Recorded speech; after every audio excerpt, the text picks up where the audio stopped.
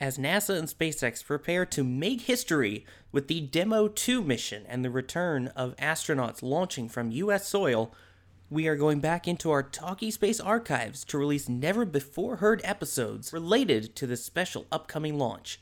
For this episode, we go back to January 2020, when Talking Space was at the Kennedy Space Center for the in-flight abort test of the SpaceX Crew Dragon capsule.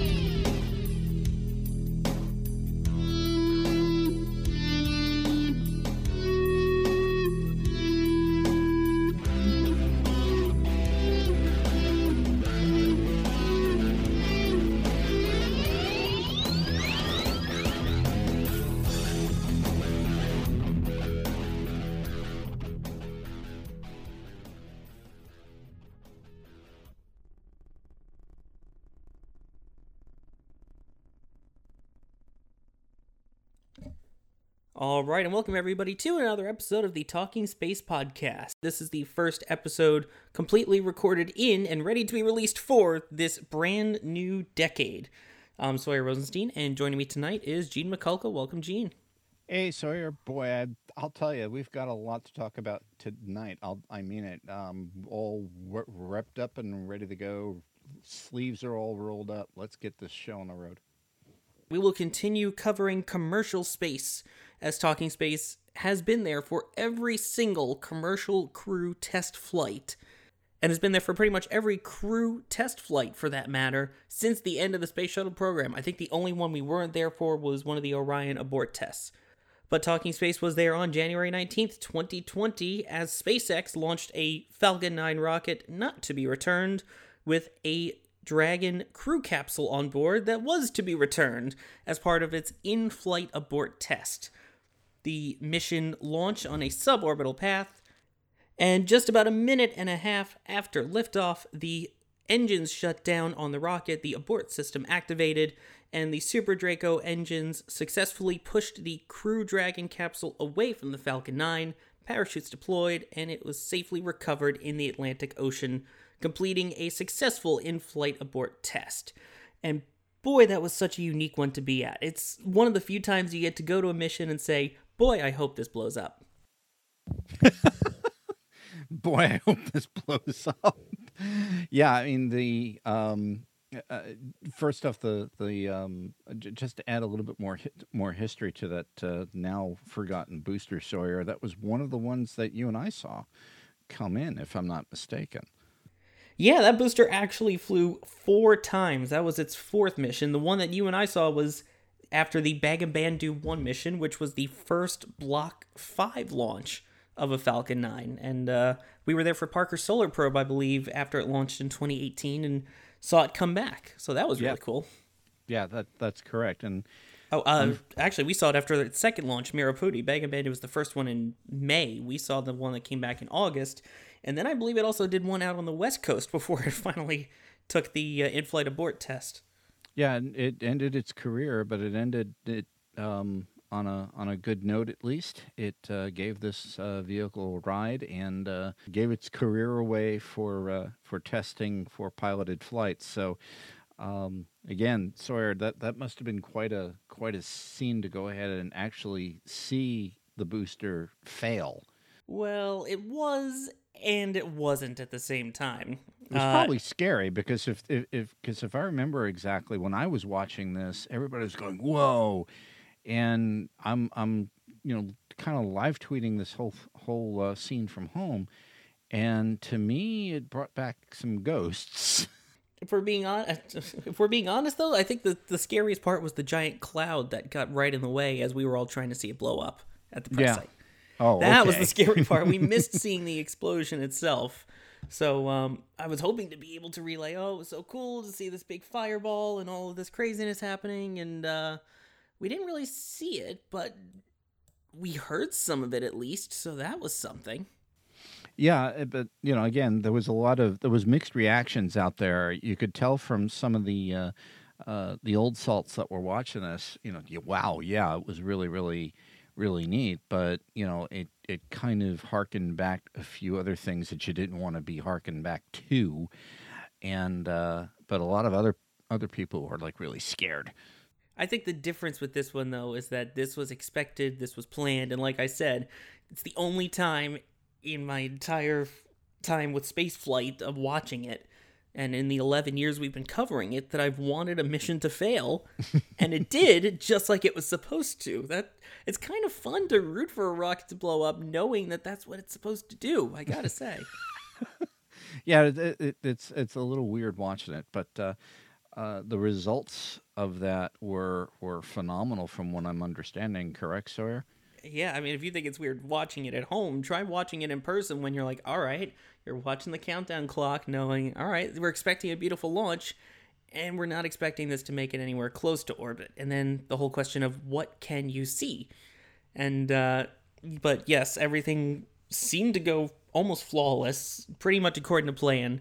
The fact that it barely even pulled 3.5 Gs here, we're talking amazing results. So safe and as comfortable as it can be, all things considered, in the event of an emergency.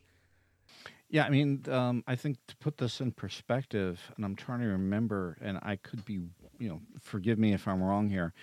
Some of this was hearkened to the Soyuz event that we had not too long ago, where we had an abort triggered by a faulty booster, and the Nick Hague was on board, the American astronaut. Both he and his Russian counterpart had to go ahead, execute the abort, and so on. But I think they pulled something like, I almost want to say, 9 Gs? I'm hearing anywhere between 6 to 9 Gs, something like that. I heard 6 to 9, which is not comfortable, again, considering most launches stay at about 2 to 3. Right, and given the force that this thing was pulled off of the launch vehicle with, almost, a little over 3 Gs, that ain't bad. So this was really, really a colossal achievement for SpaceX. Yeah, that was huge. Again, we were expecting those numbers to be much higher, and it's fantastic to hear that and to see how well it worked with how much has to happen in such a short amount of time, from the moment that it gives the command for the engines to shut down to the moment that it commands the pressurization to begin on the Super Draco thrusters, and then for them to activate and pull the spacecraft away. And again, the other nice thing about the system here is that it's built in, so you're not having to dispose of anything or wait to get rid of it. It's built into the system, it's built into the rocket, so your escape system is with you the whole time, which is pretty nice. And again, when it works as well as it does like this, it's amazing. The nice thing about the whole thing is that you really don't want to use something like this. You're hoping that you don't have the bad day, but gosh darn it, it's a good idea to have it, and it's something I wish we had on shuttle. But because of the design of the vehicle, that was just darn near impossible. Now, because of the capsule design and a few other things, we've got some possibilities here of getting people off of that stack quickly and safely, and it's just going to go ahead and save lives going down this program's path. And I'm really, really crossing my fingers we never have to use this system, but thank God it's there. Exactly. That's the point, is you hope you never have to use it, but if you do, it is there, and you want it to work.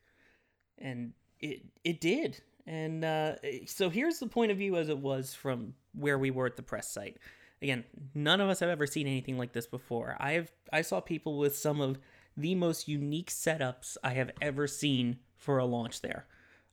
One person in particular, he goes by the Everyday Astronaut. You've probably seen his stuff on YouTube. There's a good chance. The setup that he was using was he had a camera hooked up to a telescope. We're not talking like a telephoto lens. We are talking an actual telescope.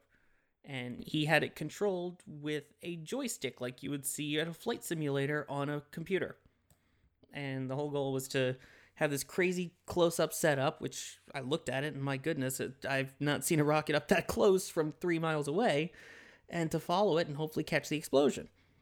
And there were a lot of similar setups, people with these huge lenses and these adapters to try and get as close to it as you can and see this crazy plume. And, there were people on the VAB trying to catch it. There was us at the press site, And anyone who knows the area, the causeway was completely shut down for this mission. So we only had 2 viewing options. And, I mean, it doesn't hurt that 39A is dead ahead, and they've cleared out some of the trees and bushes, so it's an even clearer view. Yeah, so we had that conversation before, and you were saying that they really, really clipped all of that shrubbery in and around that area, because it was, when I was over there, if I recall, there was a lot of, greenery and shrubbery surrounding the turn basin there, right, behind the countdown clock. You were telling me that's all gone. That's all gone by the countdown clock. The bushes that were on that it looked almost like an island in front of 39A, gone. It's almost a completely clear shot. I mean, I didn't know there were buildings down there. I mean, we see them when we drive by, you and I, but otherwise, if you're just at the press site, you don't realize there's a lot of little buildings in the way, and now you can see those. And they've cleared it, so it's basically a 180 view where you can see all 41, 40, 39, A and B. You could pretty much see all the major launch pads, 37, from the press site now. I guess it's more of a safety thing now, so hey, we don't need to put people out under the path of a rocket that's intentionally going to explode. If I recall exactly, too, Marianne Binder, I think her name was, she had also a similar setup there for the Parker Solar Probe. At least she had I guess it was a Celestron 8 aimed at the launch pad. That's exactly what they had. She was working with Everyday Astronaut on that. Yeah, I mean, that setup was because I remember taking a picture through, she permitted me to go ahead and take a picture of the Delta IV Heavy through that lens with my iPhone, and that was something I posted up to Twitter. I had to go ahead because of the optics. You have to go ahead and reverse the view, but or else it looks like pointy end down, but. It really did perform rather well. So I guess they were trying to take that to the next level. So I need to ask, just for giggles, did that perform up to snuff, or did that is that still a work in progress? Oh, the setup worked great. It was beautiful. It was shot in 4K as well. So I know someone there had an 8K camera. Don't ask me how, but there was some amazing equipment brought out for this. There weren't as many people here for the in-flight abort as there was for OFT, well, especially fewer than DM1. But, the people that were there, they were committed and dedicated to getting this thing on camera, as opposed to me. My goal was to get this thing on audio, to see what we could hear. Admittedly, of course, there are some photos that we'll post online. I've posted some to Twitter. We'll post some in the show notes here, but the goal is what's going to happen 91-ish seconds into this mission. What's it going to look like? And I think the interesting thing that we captured in this audio, I love this recording in particular, not because of the rocket sound. If you've listened to any of our past episodes, you know how amazing these rocket launches can sound. The engines, the roar, the bass, the feel of it. There is nothing like it. But there is also nothing like hearing a whole bunch of reporters who deep down were all space geeks waiting to see if a rocket will explode and finally getting a chance to root for it. And I think in this one you can really hear it. And that's what I love about this, is all of us were there going, all right, first off, the mission was delayed for hours. And the weather was expected to get worse and worse as the day went on. And sure enough, the weather did get worse as the day went on, even though it was a 6-hour launch window. As the day went on, the clouds would start to roll in, and then there was concerns of thunderstorms. So it got pushed 8:30, 9:30. I literally took a picture, posted it to Twitter. I looked up from posting, and the clock had changed an hour. And then finally they said 10:30. We're like, okay, right. I had a good feeling about it, but we were all basically saying in the press room, if this thing gets pushed past the 10 o'clock launch attempt, it's probably not going to go. And this was a Sunday. This is the second attempt. Saturday it didn't go because of a whole bunch of other stuff, mainly weather in the recovery area, which is now a huge factor when you're trying to recover a capsule, not just a booster or a fairing. And it gets to 10:30, they're like, we're going to proceed with the count. Basically, if it doesn't go, they're recycling to 2:30 p.m. in the afternoon, 4 hours later at the end of the window. So, okay, let's see what happens. We get out there, count keeps going. All right, winds are a little high. We're probably going to scrub it. And then it keeps going. And then we look right up and go, oh, the sky's mostly clear. There's just one cloud. And the cloud kept inching and inching right over the launch pad. The launch went off just fine. But then the concern was, oh, don't tell me that's going to be right over the area where the rocket explodes, so that we're not going to see a single bit of it. And I think you'll know what happened based on the audio that we're about to play. So we'll go ahead and play the launch audio for you. Now, I do want to say, keep listening. You'll hear us at about 90 seconds in of when the rocket's supposed to explode. Keep listening for about 20, 30 seconds after that. You will hear something. It will sound a little bit like a booster landing, but it's not. See if you can pick it up. Let's go ahead and play the launch audio. Go ahead, as always, boost up your speakers, give it a listen, and enjoy not just the sound of the rocket this time, but in particular, the sound of the people around me.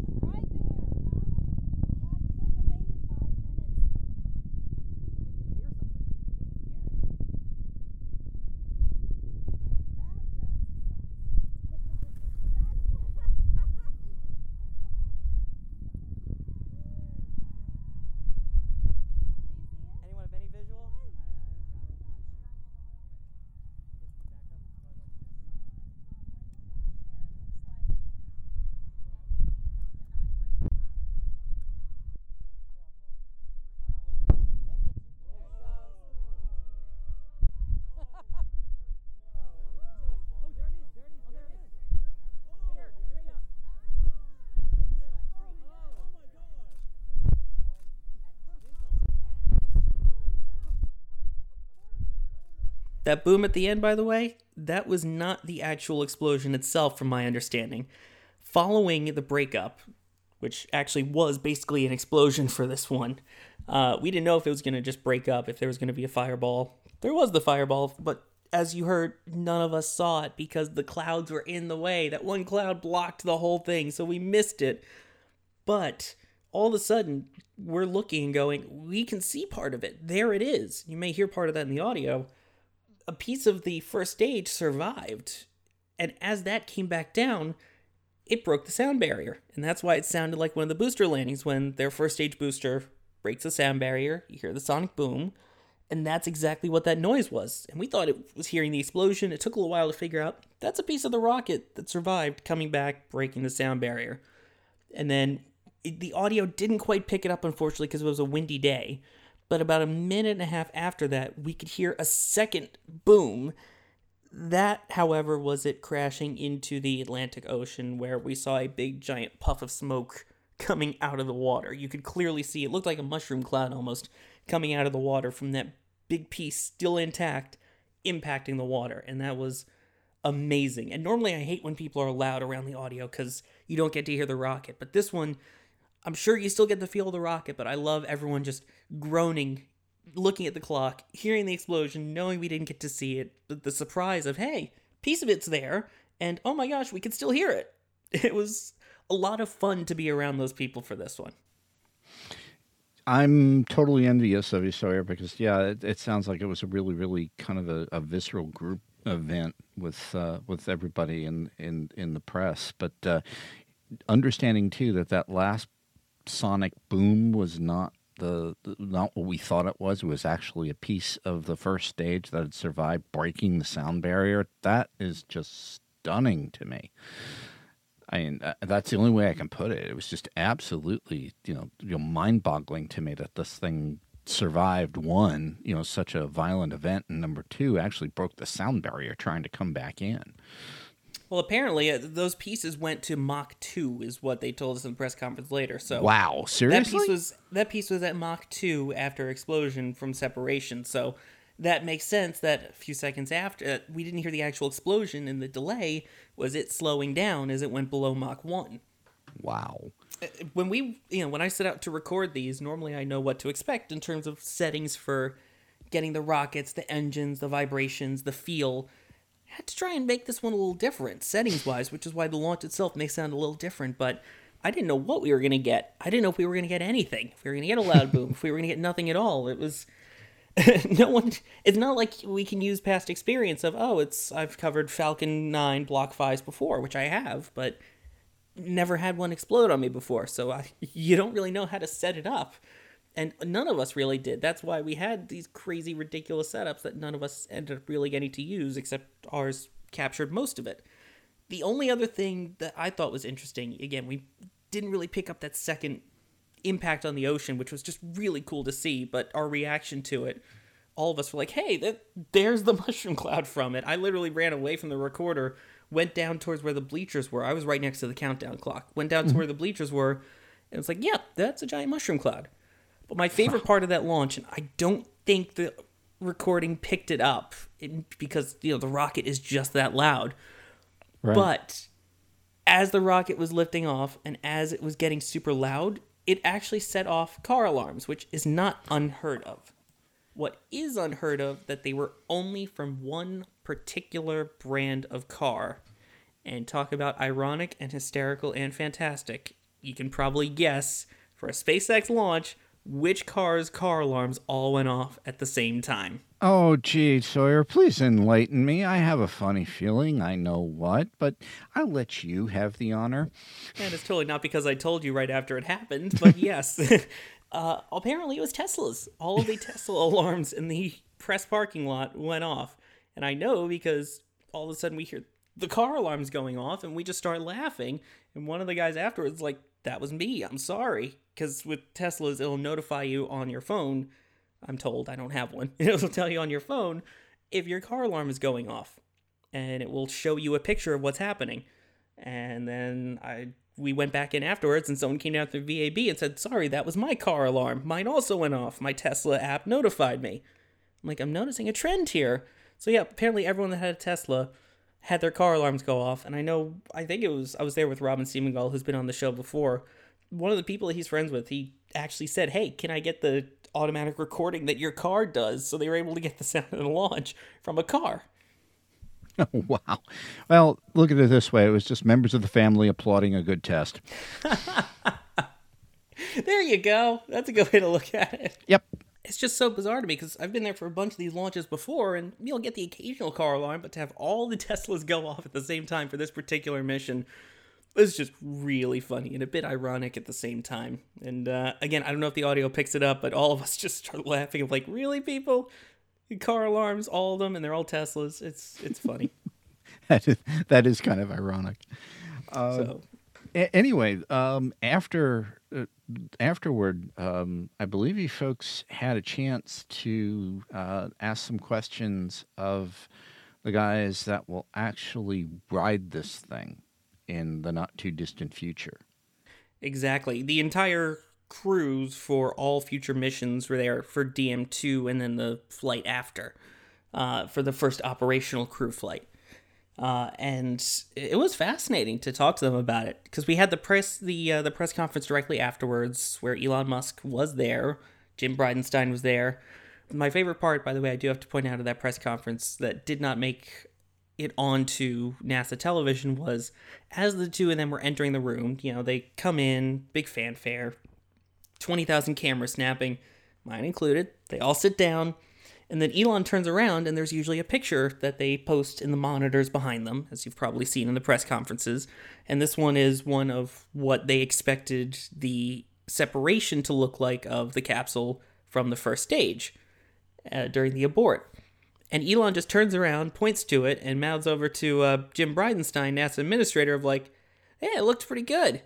And they're just, I can't hear all what they're talking about because of all the cameras clicking, but they're just pointing at it, and they're laughing and just looking at the picture and smiling about how well it went and laughing and about the success of it. And it was fantastic to see that cooperation. I managed to get a picture of the two of them pointing and laughing and posting that to Twitter, and I think that summarizes right there the beauty that we've been hoping for all these years of the, I guess, partnership, merger, cooperation, whatever you want to call it, of commercial space and government entities, of NASA and the private companies like SpaceX working together, finally getting crew missions going again, and just saying, look, we're doing this. We're doing this together. Albeit we can hire private customers too, and you're our customer now, but we're doing this together. Yeah, and I think that the idea too is, I think you're looking at the future there. It won't, NASA, as Jim Bridenstine is often good of saying, he wants to just be one customer of theirs, and they want to see if these entities are going to be able to seek out and find new clients to go ahead and use the services that they are setting up. NASA's basically being they're being the seed, if you will. They're being the one, probably will be the anchor customer, but they're hoping that this will continue, and then, after the ISS's lifetime is over, you're going to have, we hope, new entities up there in low Earth orbit taking over from where the ISS left off, where you have orbiting laboratories that are now privately owned. And if you want to go ahead and perform an experiment on one of these orbital laboratories, and you are a company or a university that has, maybe a postdoc that wants to go ahead and use launch services to go ahead and go up there and perform an experiment, that theoretically, that postdoc can go ahead, board one of these ships and off they go. And of course, that is now a paying customer. And that's what NASA is trying to do. They're trying to plant the seeds for all of that.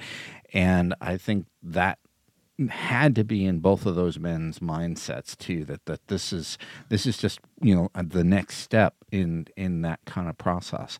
And yeah, there should be a lot of backslap in there, because this is really one of the punctuation marks that still had to go. There's still a lot of paperwork to happen, but gosh darn it, this really is going into the future here. And both men had to be absolutely ecstatic about how this performed, and it performed extraordinarily well. And I think if you look back at that press conference, Sawyer, it showed. I mean, just the enthusiasm in that entire room, the caliber of questions that I was seeing from everybody. Unfortunately, our question was kind of misinterpreted a little bit, but that's okay. We'll get to that. But it kind of really sets the table for the future, and that is really exciting.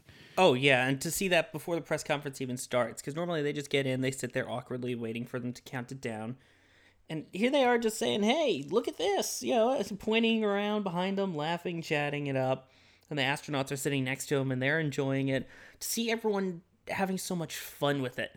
I mean, obviously, this is a serious business, and, there's high stakes here, especially as we get ready to put people on it and put people's lives at risk again, but to see them having fun with it, and to see both the NASA people and the SpaceX people having fun with it and saying, look, we're finally doing this, and it looked better than the picture, I thought that was just so cool. And it, like you said, that, I think, set the whole tone for the press conference. Even if you couldn't really see the beforehand, you can see if you watch back any of that press conference, just they were loving it of, look at what we did. We knew this was our last major hurdle. And like they said, the next big hurdle pretty much after this is paperwork. And that's about it. And some more little tests, retesting more of the parachutes, which thankfully the new versions worked beautifully. So, I mean, they're they're looking really good. They know it, and they're having fun. And it's nice to see that. As long as they keep safety in mind, I love watching them just have fun succeeding. It's going to be good, and not only that, and it's something I've said here on this program several times, if these guys succeed, we all succeed. The U.S. is going to be put into a position where we could start flying people from home again, and that's something we really, really want. This opens up the door to the ISS for the United States again, and that's ultimately the goal for this program, to get crew from here, from the United States, up to the International Space Station, and that is going to be absolutely critical because now you've got redundancy. It's something we haven't had since July 2011. So getting that redundancy back is just going to be really, really a big deal. And that redundancy was just Russia. Soon, there will be triple redundancy, 2 American redundancy options, and Soyuz. Now, I know what you were planning on talking about there was, in addition to the main press conference, there was a second one shortly afterwards that was not broadcast on NASA TV. And during that main one, there was obviously NASA Administrator Jim Bridenstine, SpaceX CEO Elon Musk, and the 2 astronauts for SpaceX that will fly on the first regular mission to the space station. However, there was also the crew that will be on DM2, the Demo Mission 2, which will be the first mission, it seems like at this point, since July 2011, to carry humans into space from American soil. And that was Doug Hurley and Bob Behnken. And all of a sudden, they're like, hey, the astronauts are just coming back from the Launch Control Center and from checking out recovery efforts, and they'll talk for a little bit. So there was a really small group of us, maybe, just doing a quick head count to my head here, maybe 15 of us total. There were not a lot of people at this launch, surprisingly. Compared to DM1, OFT, it was a lot smaller group, maybe 60, 70 of us total, of U.S. and foreign media that were there. Didn't seem like a huge load of people. My press badge number was smaller than usual. But it was a nice little quiet group of about 15 of us that got to hang in there and ask them a bunch of questions. Since no one really got to hear it, and I don't think anyone's heard it in its entirety, I figure we'll be the first ones, and probably maybe the only ones, to play for you in its entirety, the interview with the crew of the first crewed mission from U.S. soil since the end of the Space Shuttle program immediately after the successful IFA launch. Robin from Stupid Buster, what was your initial reaction seeing this quote-unquote picture-perfect? It was pretty exciting for us, of course, knowing that this is the last launch before we're scheduled to get on that Falcon 9 rocket and ride that capsule to orbit. So it was exciting for us.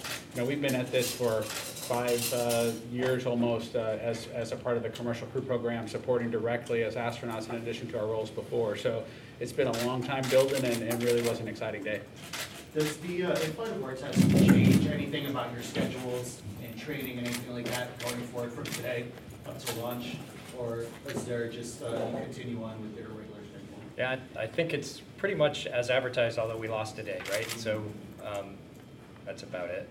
I think obviously a successful completion kind of puts a little more clarity into the rest of our training and potentially a launch date, a real launch date, and those kinds of things. So I think those are all good things. But when do they start talking to you guys about the launch? They don't. They don't. So you're just like us. Really our job is to be ready when the just launch date actually turns up, and so we'll do our best and be sure that we are ready and have done as much as we can for that date. And you heard earlier, I think that there's questions about the duration and things like that, and we'll be ready when they pick the date, and that will go into all the things that have to be ready. We're just one of those things, and we just try really hard not to be the long pole of the process. Would you prefer a longer duration? We would prefer the right duration, both to take care of space station, but accomplish all the objectives that we need to really set the future crews up to keep station taken care of the way that it needs to be taken care of. Was it stressful watching today's launch? Because you guys will be on board next time. Sure. And this is not something you want to happen on your flight. So how was it? How closely were you monitoring over your families? Well, our families were certainly watching from back home. Obviously, they're keenly interested in those kinds of things. I mean, it was you know, you have a whole bunch of different things that go through your mind, and emotions that you experience during a launch. Obviously, this is a key one leading up to our launch, so I think that part of it is pretty exciting. And you want it to go well, but you also want it to go well because we did all the work we needed to do to get to this point, and the things work the way they're supposed to. And so far, that's the case. But you know, once we get the vehicle back, you know, it's on board the ship now. It was on board the ship a little less than 2 hours after it landed in the water. So that was pretty neat to see. And then, you know, we'll see what the data shows and go from there. But it certainly is it's a confidence builder from the standpoint of if you ever got into that type of situation, that Dragon can get us away from the booster quickly. How much better is the Crew Dragon abort system from a crew's perspective than Space Shuttle, where you have black zones or dead zones where you couldn't get to this landing site? Yeah, I think that it's almost as if Dragon has kind of two vehicles when you get in it, right? One that's going to take you into orbit, and you've got that Super Draco system to accomplish the escape if you need to accomplish the escape. So it's a completely separate system that allows that to get accomplished. And, you know, on the shuttle, we kind of reuse the nominal systems in kind of off-nominal ways to accomplish the transatlantic abort or the return to launch side. And so not having those black zones is really comforting, you know, from my perspective, to have the ability to get away if anything was going wrong. And on top of that, I think in addition to that escape system, we also have a much smaller rocket to deal with just because of the size. And so just safety long-term should be much better than the shuttle program was. So were you being former shuttle astronauts and everything, when you practiced the actual day of stuff back on Friday, how did that differ? And how is that similar? Is it a more relaxed, like more relaxed if you're not going out there and sitting on your backs for 3 hours? You know, you're, right. Like, can you talk a little bit about the differences between that process? I think, just as a kind of a review, shuttle was longer because of the same kinds of situations. You know, you had the 5-minute launch window. With Dragon, we have instantaneous. But the difference was all the polling and all the checks that they needed to do for fueling happened after we got on board, and 7 people, took longer, all those things. But I think generically it's pretty similar up until we get in the vehicle. Then once we're in the vehicle, we're in there roughly 2.5 hours prior to launch is the nominal timeline, and then they start fueling about 35 minutes prior to launch. So that is obviously drastically different. We've never done that with a human-rated vehicle where we fueled it after the crew's on board. So obviously that's a different experience. But generally the lead up, especially the rehearsal we did the other day, is very much similar to what we did for shuttle launches. It's just a little less on the back time, which is always appreciated. Yeah, I guess I would describe it as it was really familiar. Yeah. Having gone through it before a couple of times for Space Shuttle, this was executed in a very similar fashion. Same building, same room that we did it before. Yeah, crew quarters is exactly the same. A little bit different transportation. A little bit different transportation to the pad and from the pad, but other than that, it was really familiar, at least from my perspective. Where were you? Let's start over here, just kind of get it organized a little bit. Let's start over here. This is really exciting for us. By the way, Mary Liz, Cosmic Perspective, you need to know that. Hi. Thank you for doing this. This is such an exciting moment for all of us. We are on the ground feeling the excitement from the public. I'm just wondering how you guys feel knowing that you're pioneering this new era of human space flight, going commercial, bringing it back to the U.S. What are your feelings around it?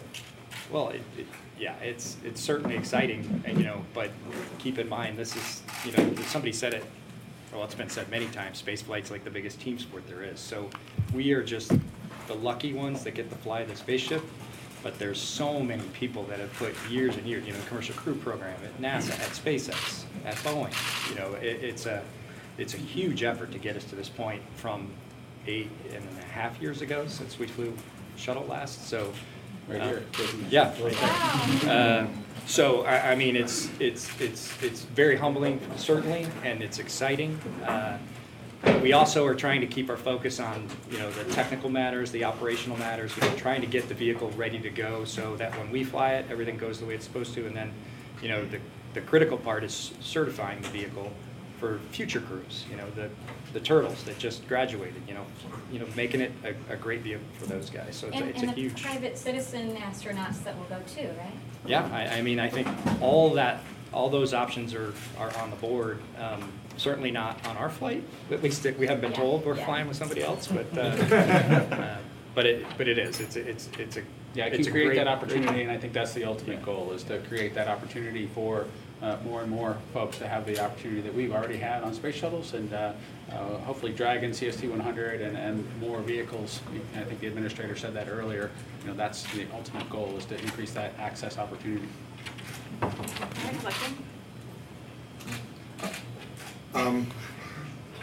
Where were you exactly this morning, and what were you able to see? Did the clouds get in the way, and did you see the capsule coming down?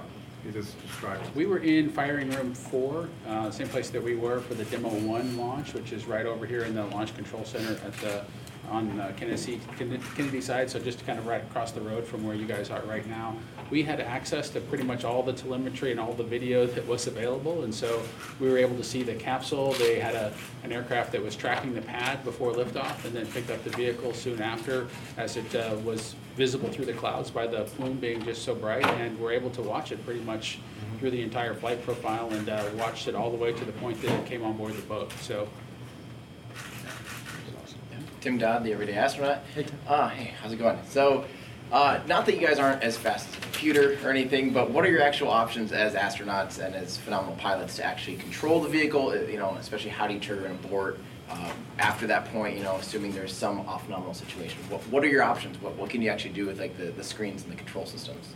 For this type of scenario, there are several automated abort triggers. For this particular example, it was a loss of thrust of the booster. That was the trigger for this particular abort. But there's several others. There's also a manual abort capability. We have an abort handle that sits right between us, and it's just a twist and pull capability, and that is active from a few minutes before the vehicle is fueled on the pad until we are safely in orbit. So it's a pretty unique capability. As far as hand flying the vehicle during ascent, we had some capability with the shuttle, but we don't have that with this vehicle. So if it becomes a case of the vehicle is hard to control, then obviously either manually or automated, you would abort off the booster. Gotcha. Great. Hi, Lauren Grush with The Verge. So I'm curious to know what your lives are going to be like for the next couple of months. How do you plan? I'm sure can't take any vacations or in the future. We haven't in a while. What's that? We Really? haven't taken any in a while. We got a little bit of break for the holidays, Yeah. and I know that the SpaceX team did as well, and that was, I think, good for all of us to kind of go forward here. And we're planning week to week just to best optimize where the best place to spend our time, whether it's here in Florida or out in Hawthorne or back in Houston. And I know decisions had to be made in terms of what our ISS, space station responsibilities are going to be when we get there, and that'll play into it as well. And so, week to week, we just had a scheduling meeting after the launch today, and after for the next 2 weeks. Vehicle was on the. I think that it wasn't even on the boat yet. And that's when we had our scheduled discussion for what we're going to do next week. So we'll travel cross country at least once in the next week, and we'll go from there. And our guest list was due on Friday. Oh, really? For those who have requested interviews with him, that's why I'm slow in getting back to you. Go over here. Yeah, Stephen Clark from Spaceflight Now. Can you talk about your roles on the DM2 mission? Will you be doing any manual flying? The docking, will it be automated or a manual docking? And who's sort of commander and co-pilot? Yeah, our plan is to do some manual flying, kind of at what we call the far field, and then closer to ISS. The normal plan is to do an automated docking. Ideally, it would be nice to test that capability, but I think we can get some really good data from flying a little farther away on the docking axis with the vehicle. So that is at least the plan going in, and there's some constraints with fuel and those kinds of things. And then for the mission, I'm the vehicle commander and Bob's the vehicle pilot. Over here. Yes, sorry. Okay, so famously in the right stuff, there's a conflict between maybe engineers and astronauts who want to more hand fly the vehicle. Just sort of following on from these other questions about the amount of control that you guys have. Really, how do you feel about that? Are you comfortable with the amount of control you have of the vehicle? I mean, having no sort of black zones and being able to abort anytime must alleviate that a little bit. Mm-hmm. I think we're comfortable with where we are on this vehicle, and part of that has to do with the mission that's in front of us. And so if you lay out the mission very specifically, and then you put the tools in place to protect you, and I think our posture pretty much is that we have a pathway home in all circumstances.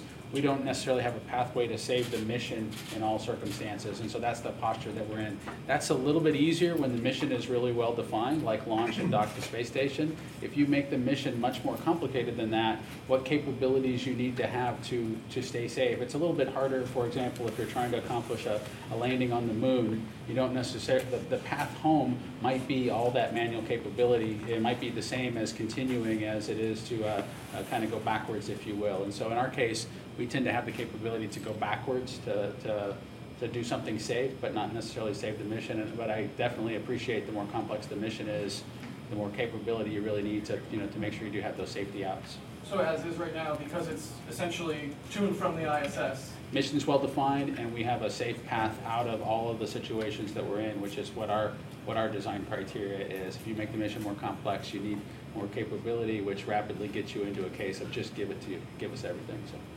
All right, these guys have been up for a little while, so we'll take just this one last question. I am Jim Siegel. I'm with NASA Tech. And I was curious as to whether you have been practicing specific tasks that you might be doing up at the International Space Station. Have you been given certain investigations to help with, or what? So far on Space Station, our responsibility is to take care of ourselves while we're there, not make a mess. Do no harm. From a hygiene perspective, and but we don't have payload responsibilities on board ISS at this time. We haven't done training for that. We've done a little bit of preparation just in case some of the really long lead items. I've done some EMU glove fit checks because that hardware has to fly and it has a long pathway to space station, but I haven't done the training associated with that hardware just yet, and so those decisions still have to be made. Yeah, we'll have, Bob's primary long lead item responsibility for as a station crew member would be EVA, and mine would be robotics, and then, just the normal ISS living stuff. We've done some of that over the last year and a half or 2 years, but if the duration changes significantly, then there would be more added on and some maintenance classes and then some payload classes and those kinds of things. Just so we're there as Bob said, as a help for potentially just Chris and his 2 Russian crewmates if we get up there at that point. Sometime I think it becomes a 3-person crew sometime in mid-April. So that's kind of where they want us to at least be there to be helpful. Thank you. I think it's interesting. There's a few interesting things from this personally. One, obviously, their families and everyone, how they're basically just, watching at home, kind of texting along, just saying, all right, we're getting ready for it, ready to see. I'm sure they also had the same jitters and fears that you have almost of, hey, we're watching what could be the worst case scenario for our husbands here. But the other thing that really jumped out to me is it sounds like they're preparing to be there for a while. We could have a crew that's not just visiting for a week playing Capture the Flag, collecting the American flag, testing out the systems, and coming home. This could be a crew that ends up actually having to train for a short duration, a short long duration, we'll say, stay aboard the ISS. Yeah, it makes sense considering that it looks like we may only have 1 U.S. crew member on board after increment 62 completes. So yeah, I mean that makes a whole lot of sense because to have only 1 individual in the U.S. segment really is going to put a damper on science. And if we can get both Bob and Doug up to speed and get them helping where they can, I think that's going to be a really big boon to science on the International Space Station during that lull period. The Soyuz launch and the Soyuz seats, they're getting a little complicated, which is also why we had Christina Cook on her long-term mission that she just returned from not too long ago. That opportunity, that door opened up because of the Soyuz seat issue, and boy, she really made the most of it. But yeah, I mean that makes a whole lot of sense, Sawyer, having both Benkin and Hurley going ahead and making a bit of a camp out over there. on board the International Space Station, and neither one of them are alien to that environment. They're both veteran astronauts, so I think that will just only add for them being quick studies if that indeed happens, and they are there for an extended period of time. So it also too kind of pushes Dragon to a little bit more of its limit, and I think. As it was hoped that it would be a quick come back up, go back to the ISS dock, say hi, how you folks doing, drop off some stuff, and say okay, good luck, and get out. But now, because of the crew rotation situation, it might turn into a little bit long of a stay. So. And again, that will just increase the confidence in Dragon and its abilities. Oh, absolutely. It'll be ready. And the fact that they kind of know what their roles would sort of be if they were to be up there is a little bit of an indication that obviously it's something they're studying. It's something they're looking really closely at. I mean, regardless, at this point, we do know now officially that Doug Hurley will be commander and Bob Behnken will be pilot. It'll be both of their third space flights. So, we've got positions now. We're getting more insight as we get closer. In fact, just the week of this recording, the capsule that will be used for DM2 arrived at Cape Canaveral. We can finally say I'll go as far as say 99% chance that we will see a crew launch this year from U.S. soil, which is exciting, it's ecstatic, and I am so happy that everything has gone well for all of SpaceX's tests up to this point. Yes, they've had their failures, but the whole point of having failures is to learn from them. And I think they have, as we've seen from the last few flights here. Yeah, when those things happen on a test vehicle, to repeat something that Kathy Loiters, who's sort of the lead of the commercial crew program for NASA, she always says that these little glitches when they happen, or these events when they happen, are really gifts in a way, and they give you insight into the vehicle. They give you further ways to study what this vehicle is doing, what it's up to, how it performs in certain areas, and so on and so forth. And not only that, but they've happened with nobody on board. So in a way, they are absolute, there's no other way to put it, but they are indeed gifts. And then after the end of the process, you come out with a much stronger vehicle. I mean, I'll point out last April, just the Saturday before Easter, when the DM-1 spacecraft unfortunately disappeared in a cloud of hydrazine smoke over at landing zone 1. That actually turned out to be a gift, because if I remember Kathy Loiter saying during an interview for this event, Sawyer, she basically said they found out stuff about that spacecraft that they didn't know before. And it helped both sides in that. It helped NASA's understanding about certain subsystems. It helped SpaceX's understanding about certain subsystems. And those learning experiences are given to everybody. Once they find something that is non-proprietary that they can share, they go ahead and share it. And I believe, Sawyer, at the press conference, Elon Musk basically said, if it saves lives, it doesn't become proprietary anymore. And that was basically his thought on the whole matter with that. So you learn so much from these things, these little events that happen.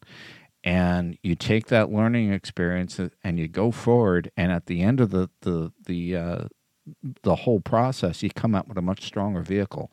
And Crew Dragon is probably going to be, it's been a crucible for it, but it's probably going to be one of the safest vehicles that we've ever built. I'll go as far as to say probably the safest. Built-in abort systems, all the testing that's gone into it.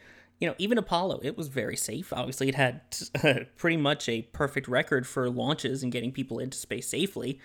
But you're talking there's always risks involved. This one, you've got an abort system built into the spacecraft. You've got all the computers and technology that is the 2010s and 2020 now being put into it.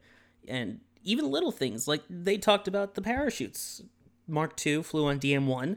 They said they were good, and they talked about this in the press conference afterwards. They said they were good, but now the Mark III demonstrated that they're great. It's those little improvements, but you may not see them at home. But if it's that little extra safety, that's great. Another thing I think that SpaceX now has going for them was just announced earlier this week. Bill Gerstenmaier, who was the head of human spaceflight at NASA for, I believe it was almost 30 years, and who's been working with the Commercial Crew Program for NASA since the end of the shuttle program, is now being hired as a consultant to work on SpaceX's reliability team to get Crew Dragon ready. You've got one of the brightest minds at NASA who's dealt with human spaceflight through triumph and tragedy, who's seen the program develop from early on, and who has worked with Commercial Crew from the very beginning on your side too. Having that extra voice of reason too does not hurt, and I think SpaceX at this point is doing everything right to get this spacecraft off and ready to go safely. Yeah, Bill Gerstenmaier, he's probably one of the most respected individuals out there when it comes to spaceflight. He has indeed a 30-year career with NASA. He was 16 years as associate administrator of human spaceflight for the agency. And indeed, it's somebody that when he talks, people stop and listen. And that was a huge feather in SpaceX's cap to have him in a consulting role over there to go ahead and make sure that all the I's are dotted, all the T's are crossed, and making sure that they have the best spacecraft they can give Bob and Doug, and they'll go ahead and make sure that when that machine is powered up and ready for our crew to step in, it's going to be a work of art, and I think that's what everybody wants. That they want a good, safe, solid vehicle, and having the voice of Bill Gerstenmaier behind it is just really going to be. It's just a feather in the cap, and making sure that vehicle is going to be in grand shape. So, good on you, Mr. Gerstenmaier. I know your experience is going to be listened to over there. I'm sure you and Hans Koenigsmann are going to sit down and have a lot of good conversations about crew safety and pass along a lot of good stuff. And I'm looking forward to seeing the end result. And I just want to say, we've talked to him on this show. We've heard him on this show before. I've talked to him multiple times at conferences and events, just personally, one-on-one, just getting to say hi to him and passing conversations. Fantastic person, brilliant mind, and that's why I think having that on board, is it safe already? Yes, but it never hurts to have more brilliant minds helping out. So I think that's fantastic. I recall, I believe it was one of the ISS conferences that we went to.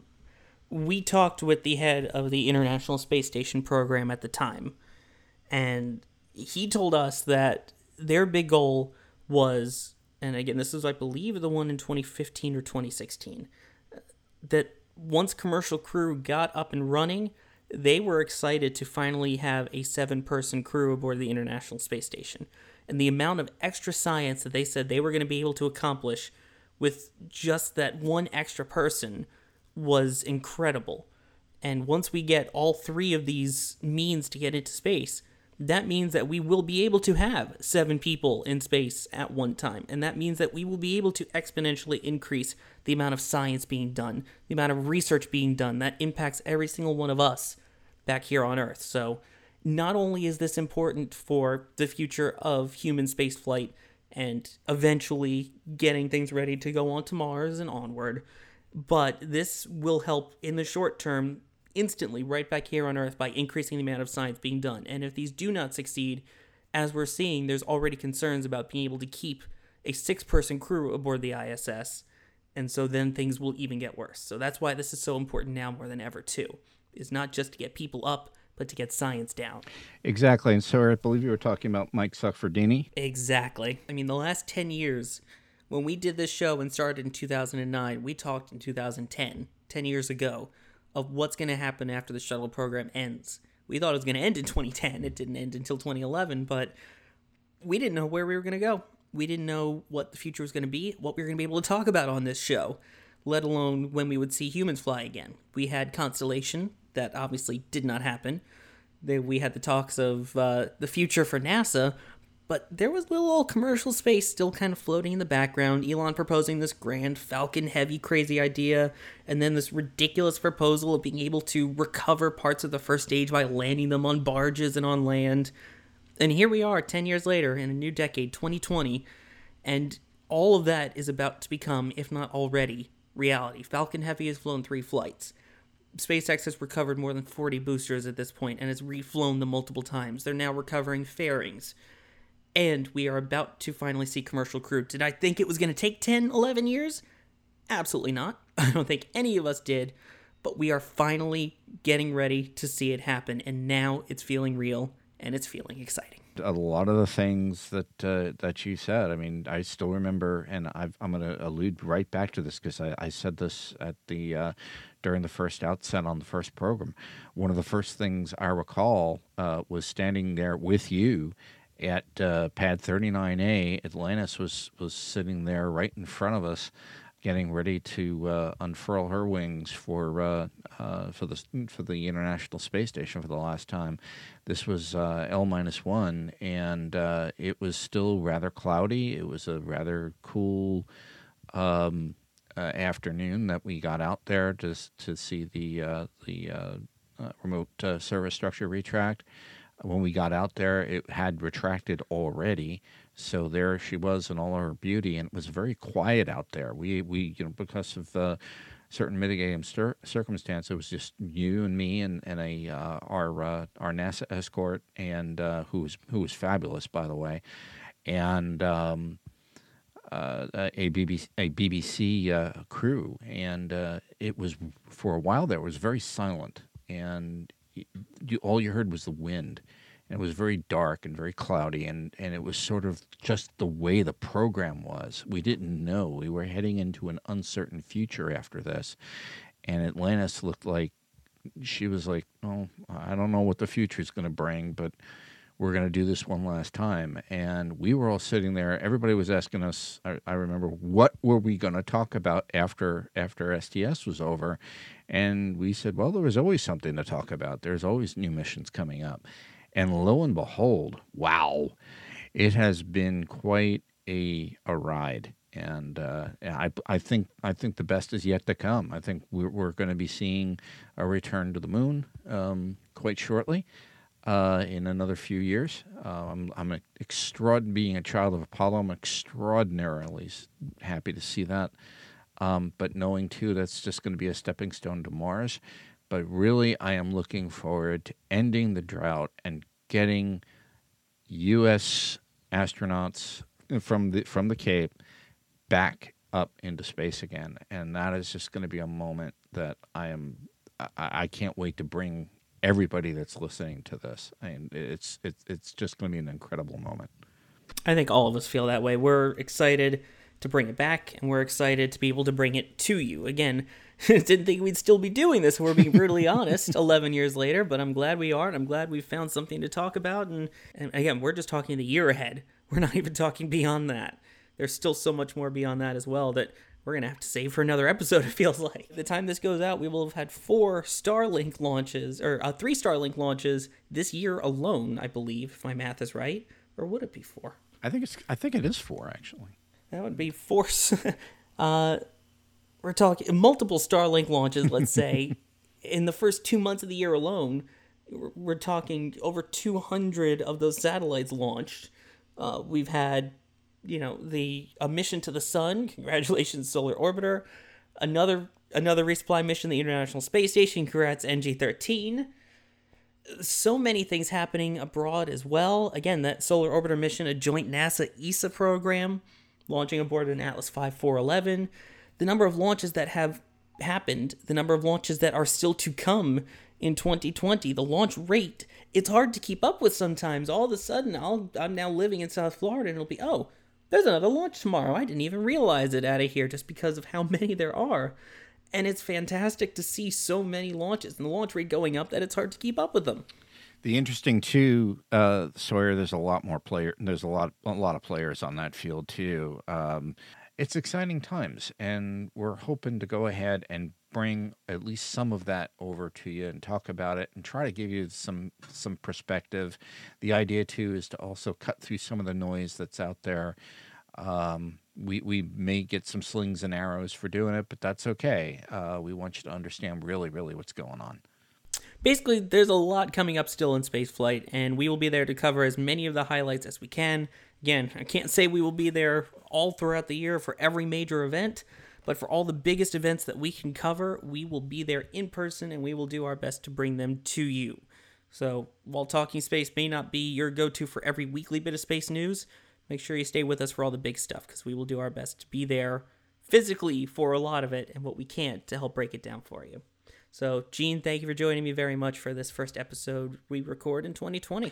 I was so really happy to be here, Sawyer. And Mark, I know you're doing some good stuff with First Robotics, so we miss you, man. Good luck, and tip of the hat to Kat Rosen as well out there. Thanks for all the insight, and Mark, I'm looking forward to having you back. Can't wait. Exactly. And thank you for joining us. It's been fun for me, at least, covering all of these missions, and to be able to bring you IFA, the in-flight abort test, again tonight. And we look forward to bringing you a whole lot more for the year ahead. So until our next episode, as always, have a great day, night, evening, or whatever it may be, where you are.